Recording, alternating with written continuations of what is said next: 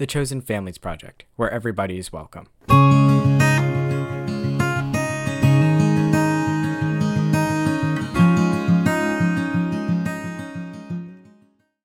Hello everyone, welcome to the Chosen Families Project. My name is Julian Rebello, and some background on the project, if you're new here. This is a project where I return photographs and heirlooms to relatives. So recently I went to a Goodwill location, and I go to Goodwills a lot just to thrift and kind of look around, and this was right here in New Jersey. And I look in one of the glass cases and I found this school autograph book. Now, I don't necessarily look for things to return in Goodwill. I don't have that much there because they don't really have that many family heirlooms there. But once in a while, I do find something there that I think I can return. And at first, all I saw was like this small red booklet, and it didn't even have a price tag in it, and I thought it was very strange. So I looked through it, and I start seeing all this information. So the book is red, and it's smaller, and it has gold embossing and the name Camille on the front of it. And a zipper goes around the outside of the book for the outer cover to protect the pages, essentially. So you can almost like put it in like your backpack or something and the pages would be protected. And inside, it noted who the book actually belonged to. And it had belonged to a young woman by the name of Camille Contello. And it noted that she had attended the memorial school, and her principal was a Miss Donahue, and her graduating teacher as Miss Katimsky. And also her graduation date as the 21st of June, 1954. So right there, and that's the thing whenever I find a lost object to return to a relative. I try first looking for some identifying pieces of information. And when I was in the Goodwill, that there was her name and the school she went to, I was pretty sure I could find a relative who I could return this to. Now, inside Camille writes in what I love, a quote that I thought was really awesome. And she says that, "Go little album, far and near, to all my friends I hold so dear, and ask them each to write a page that I may read in my old age." And there are really a ton of notes in here from different friends and classmates, acquaintances, and actually another one from her mother, which I thought was really awesome. And there is a page in the book for photographs of herself and her parents. Unfortunately, either they were taken out or it looks like they were actually never put in. But, I still figured I could still identify her and be able to return this heirloom to the family. And after some research, I actually located her obituary from 2022, and I was able to identify her as Camille Contello Cimino. And I was able to contact one of her children to send the autograph book back to. So, without further ado, here is Camille's story. Camille Contello was born in 1940 in Passaic, New Jersey, to parents Arthur and Mary Paradiso Contello. Her father, Arthur, was born on the 23rd of May, 1909 in New Jersey. Her mother, Mary Paradiso, was born on the 20th of November, 1904 in New York.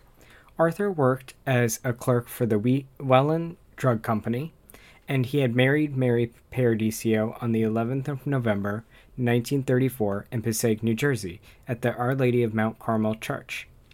An article on the 12th of November, 1934 from the Herald News from Passaic, New Jersey actually details the marriage, and it reads, "Mary Paradiso is married to Arthur Contello. Ceremony performed at Our Lady of Mount Carmel Church."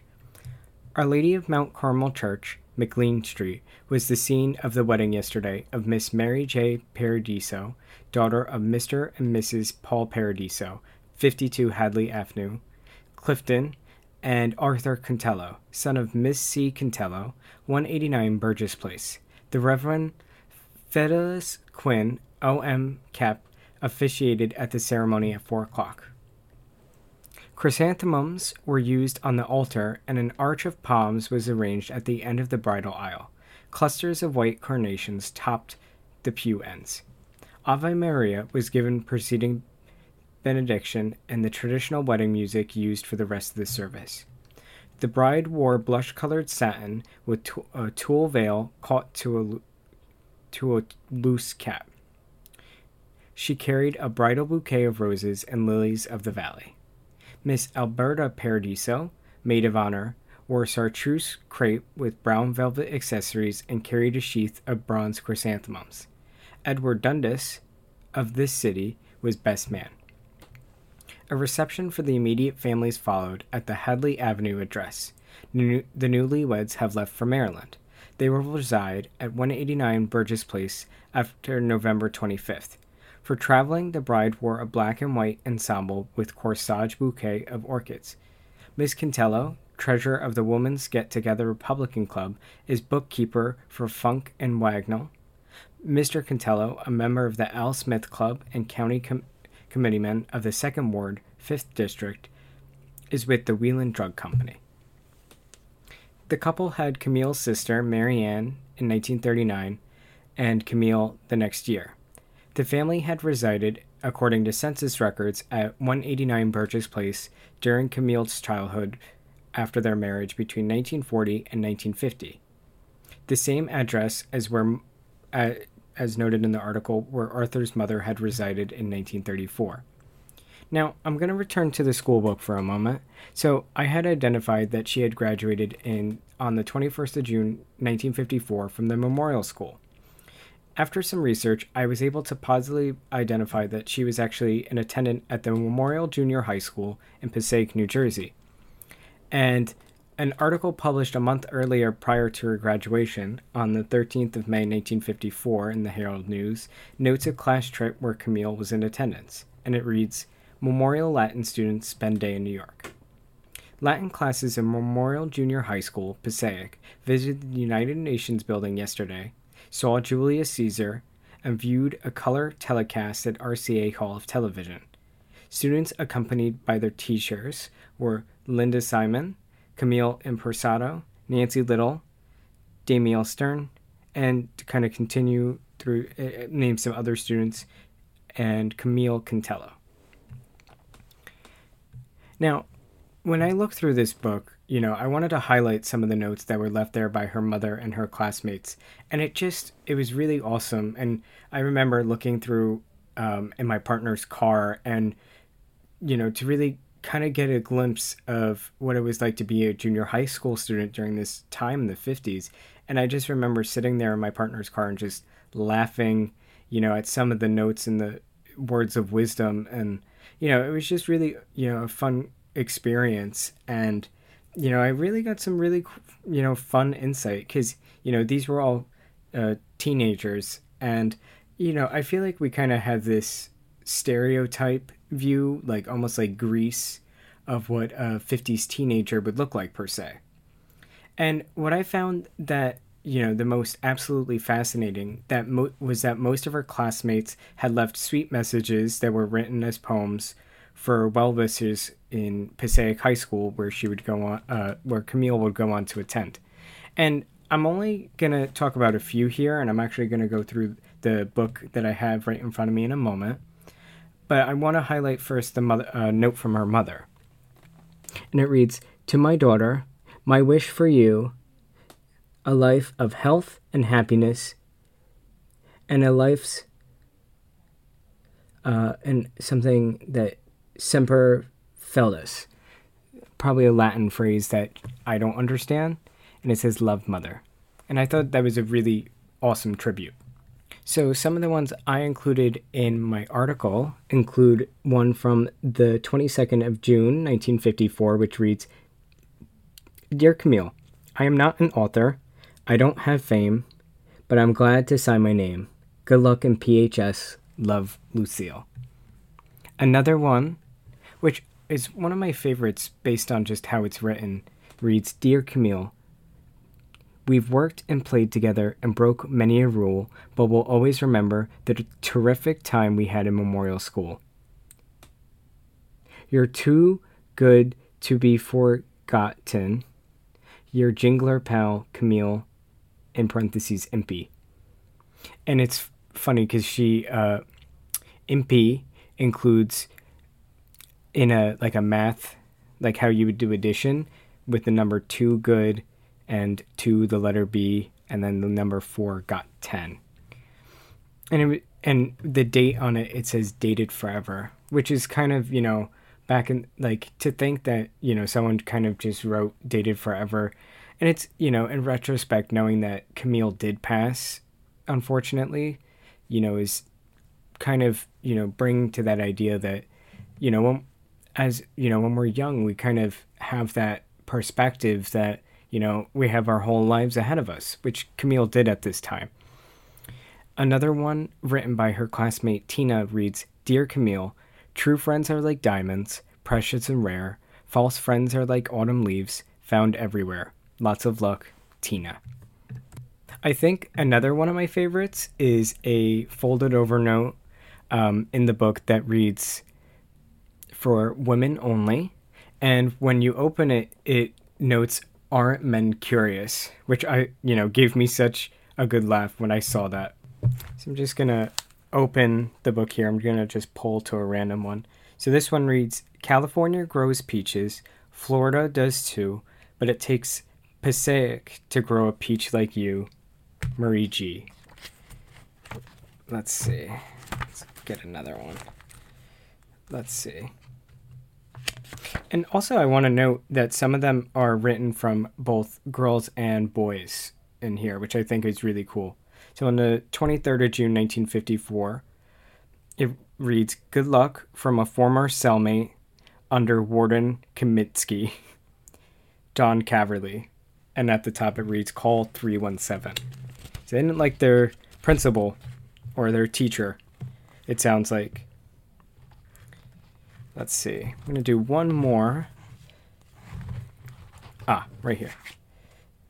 To Camille, remember Grant, remember Lee, but most of all, remember me, John Patetsko. Good luck in PHS. And I could just go on and reading these because I think they're so funny. And it's just really, it's really fascinating to see all these. And, they're just fun to read because these were all, kids in the early 1950s. And here's another one dated forever. Just really incredible. And there's a lot of pages in here.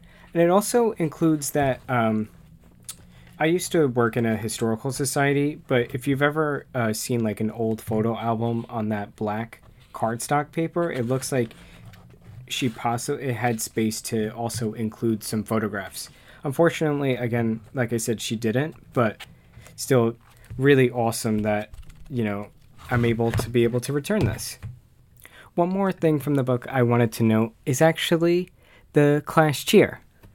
So I'm going to read that out for you guys.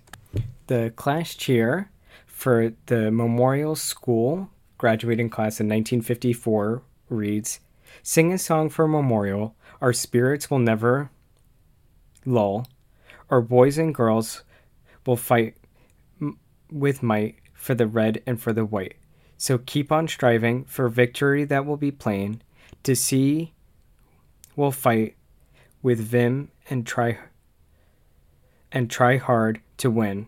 For our dear school, rah, rah, rah. Super cool.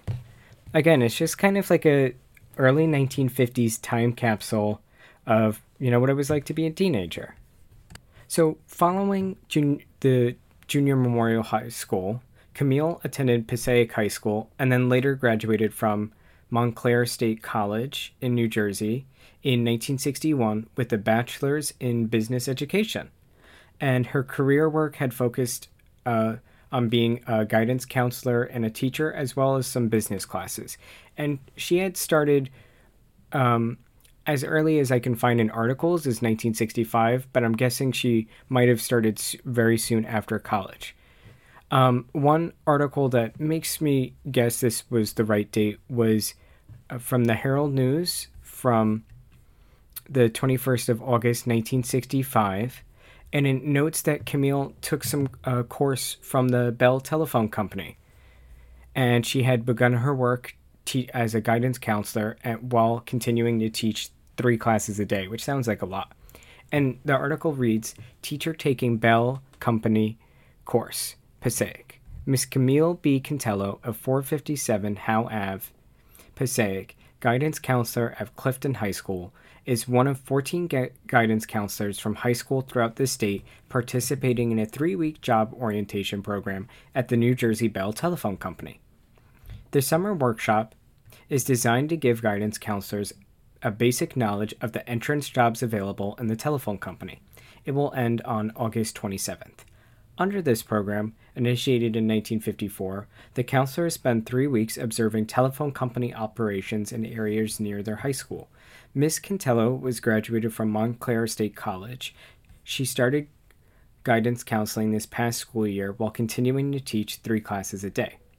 So that's where I kind of got the idea that she started being a guidance counselor in the mid-60s, but it could have been slightly earlier.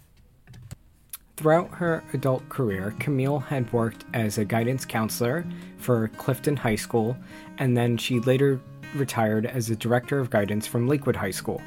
And I actually was able to locate some articles during the 1980s regarding Camille's work as a guidance counselor, and some of them actually include some photographs of Camille, and I'm going to read them out for you.